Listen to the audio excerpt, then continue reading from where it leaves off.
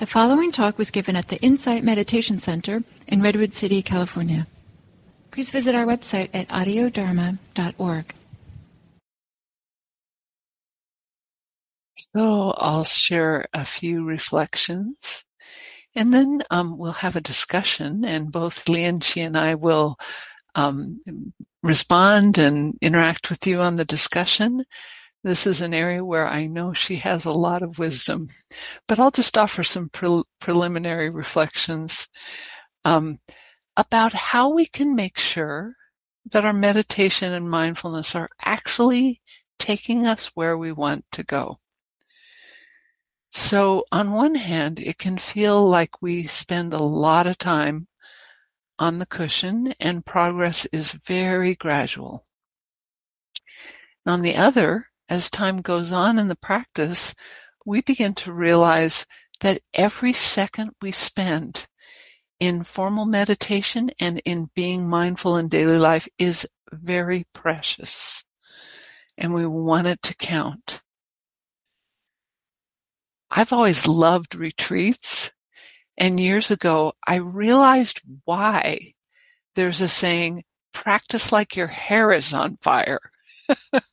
Because I saw that there might come a day when I no longer would be able to go on retreats, or I would no longer be on retreats. So this practice like your hair is on fire, the primary way we can make sure our meditation and mindfulness practices are taking us to our goal is through something called right attitude, or wise understanding, or right view. So I'd like to start with a couple of quotes from wise teachers that I find inspiring. So the Buddhist teacher Gregory Kramer writes, right view is understanding the world in such a way that we can recognize what increases suffering now and in the future, and what reduces suffering or ends it. The practice of right view includes those mental activities that bring about this understanding. This path factor, right view, assumes that both the mind and its perspective are malleable. This is really good news. With the practice of right view, we put the power of the mind to work to free itself. A friend of mine who's a Tibetan practitioner refers to this as using the mind to turn the mind, which I love. I love that phrase. And then the second wise teacher is the inspiration for our style of practice on Thursday evenings, Burmese teacher Sayadaw U Tejaniya. And he writes, everything is happening because of cause and effect. Our work is to have the right attitude, maintain awareness, use intelligence, and be interested. I find the information in these both quotes taken together as really useful. Maybe all of us are practicing to become more peaceful or calmer, or in some way have more reliable happiness in our lives. So it's important that we maintain awareness and get very interested in which mental activities increase suffering and which mental activities bring an end to suffering or lead in that direction. So we can prime the use of our intelligence, which Sayadaw is inviting us to use, by recognizing categories of what we do that engender suffering.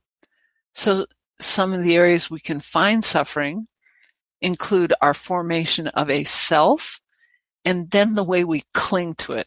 Really the way we cling to it. The way our minds are constantly coming up with views and how we get stuck on them, and the ways we can deny or ignore a fundamental truth, maybe a law of the universe, that actions have consequences. So the self we're concerned with when we explore suffering includes fixed ideas about ourselves.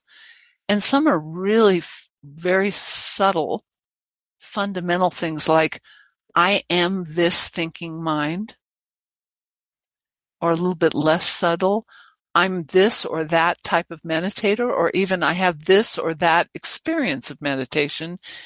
Not helpful, because they contain fixed ideas about how we are and about meditation instead of paying attention moment to moment.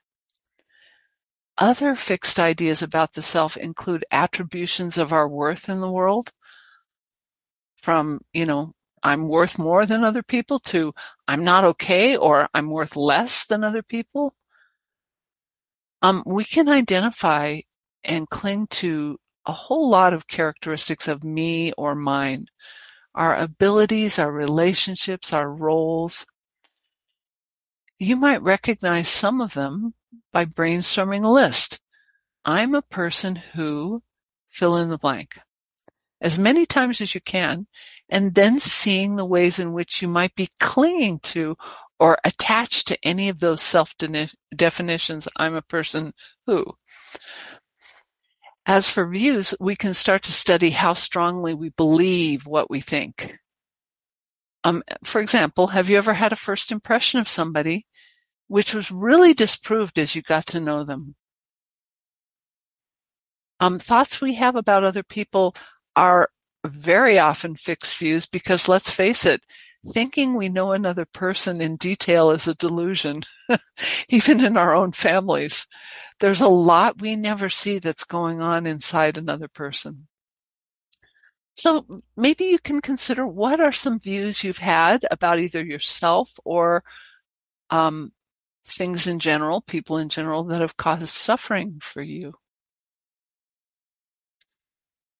We can look at our beliefs about our meditation practice, our daily life mindfulness. We can look at our beliefs about our fortunes in life, how things are going. Of course, beliefs about what it means to be a citizen in our country or politics, they get more and more obvious. And pretty soon we really see that there are often at least some, if not many, fixed ideas that we have a hard time not believing. But everything changes. Impressions of people change. Family members can turn around and surprise you. The same is true of our practice. We think it's one way, only to find it changes the next sitting, or the next year, or whenever, the next second. We assess ourselves and our jobs, and then life changes. We have entirely different beliefs. So these areas of identification with the fixed self, or fixed views about ourselves, others in the world, give us plenty to work with as we practice awareness with interest and intelligence. They come up during practice. And then there's this third area of suffering I mentioned, when we deny or ignore actions have consequences. We set ourselves up for struggles, shocks, suffering. So as a minor example, if our habit has become running late for scheduled events, and we also notice we struggle with irritability, we might be ignoring how being chronically late and rushing around is creating stress and a bad mood of irritability.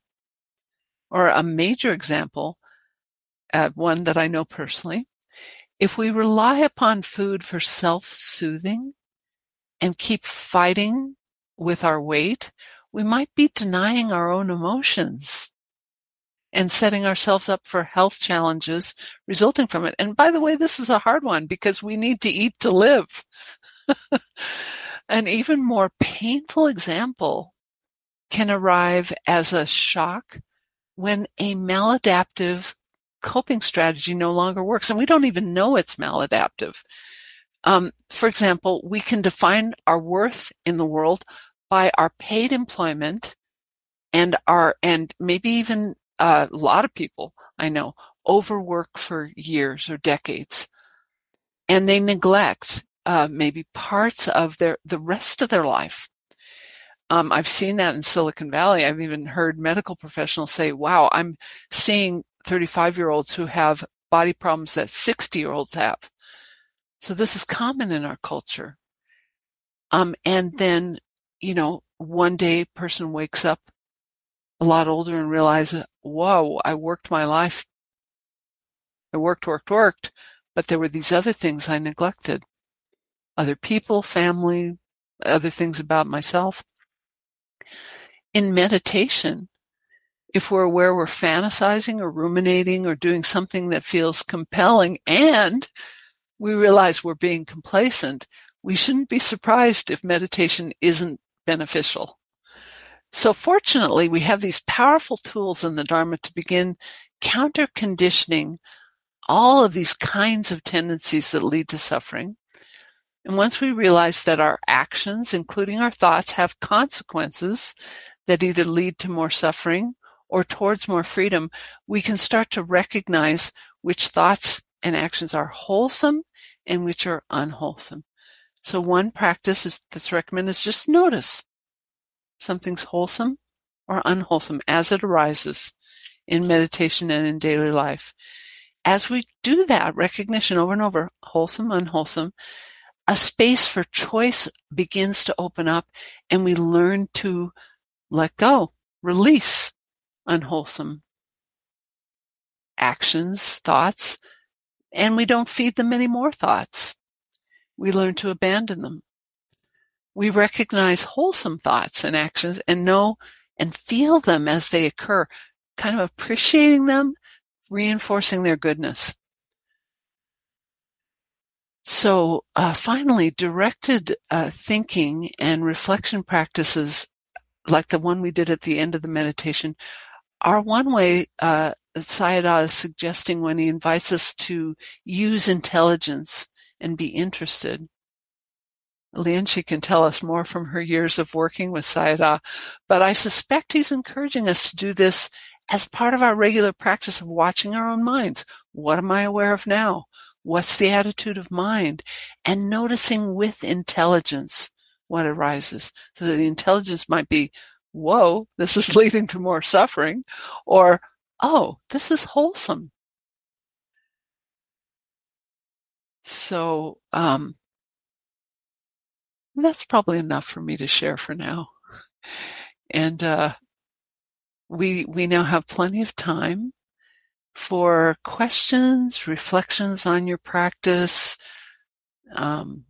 objections, anything that is coming to you this evening. And also I want to invite, before we get into that, maybe invite Lianchi if you have any additions or comments about what I've shared about right attitude. Yes, thank you, Liz. That was wonderful sharing. And I have a lot of resonate on that because, yes, at the center in Burma, Sayadaw have right at the gate, there's a sentence that what is the mind thinking? Right at the gate. And both in English and Burmese. So that's our quote. Well, that's what we need to know, because he said everything is come to the mind. If you know the mind, you know everything else. So, like Buddha said, the mind is the foreigner. Like if you think happy thoughts, then it's like the shadow never left the body. And if you think a bad thought, and our action is like a cart follow the ox. So one side is very light, just shadow and body. The other one is the cart and the ox. It's just heavy. So how does that feel whenever we think something? How does that affect our body? And Sayadaw Shuimin, who is Sayadaw U Tejaniya teacher, he said this: if you seek a happy life, always be aware. When you maintain awareness, the mind remain clear and happiness about us. So, and it's not that because I've been grow up in Buddhism or be listen too much or practice just because I'm Asian or Buddhist, but because I have to say I came to practice with broken heart many times in my life. So whenever I come to the center and practice, when I came out, I'm always happier. Always feel like I complete or I have fixed my problem and I can start again. And one day that I thought that, well, if I'm keep doing that, it means I'm keep repeat it again and again. Why can't I just maintain it? Why can't I just like people react and respond? Why can't I have that kind of reflection? When something bows to me, I'm just respond to that, reflect to that with happiness. With something that already there, I don't have to wait until it's broken and fix it. So just like Sayadaw Shumin said, if I'm sick for happy life, be aware all the times. And I'm just reflecting with what I'm listening, what I'm taking in. How do I relate to that? Just like Lee's said in our sitting, when I'm relate to that, and is that more suffering or less suffering? I can give you an example. We all have family, or at least neighbor, to live close by. Or driving, if you think the one that cut off in front of you, that kind of sucker, or like, how can he or she drive like that? Or do you know what time it is? They still playing so loud music or party? You think that way, who's going to feel uncomfortable first? That's right. We, the one, the thinker. And then if you think like, well, maybe that person is having rush. Some kind of emergency, that person need to do that. Or, well, once a while they play loud music. Sound is just sound. It doesn't matter loud sound or soft sound. It's just sound. So how do you feel like that? That's the right attitude, right? So it's okay. It's okay and then even if it's a wrong action that affecting you and you have pain. I'm not saying that you always can use right attitude and not having pain. You do be affected by that, you impact by that, and you have pain and suffering.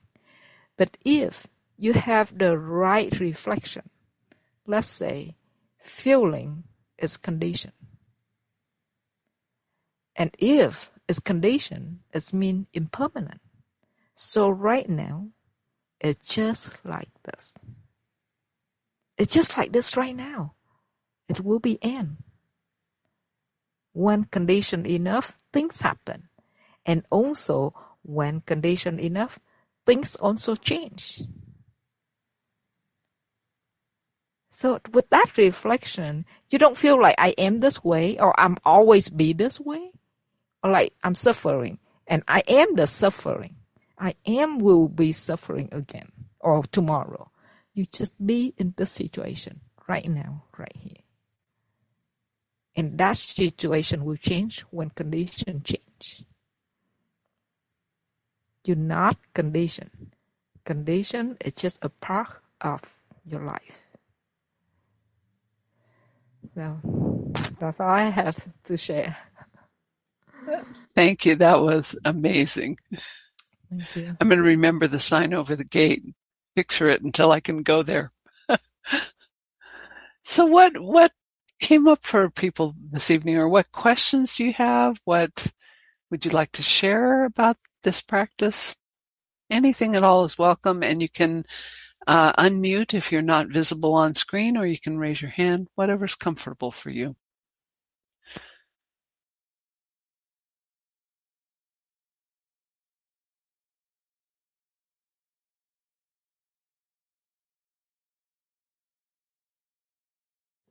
I have another one that I would like to share, that when we talk about practice, we think about less suffering. But actually, the truth is when you practice, you be more happy. And that happiness is stronger motivation to practice. So the word less suffering is not very appeal to us, but happiness is more appeal to the mind. So maybe we could take that branch and think, is this leading to more suffering or is this leading to more happiness? Mm-hmm.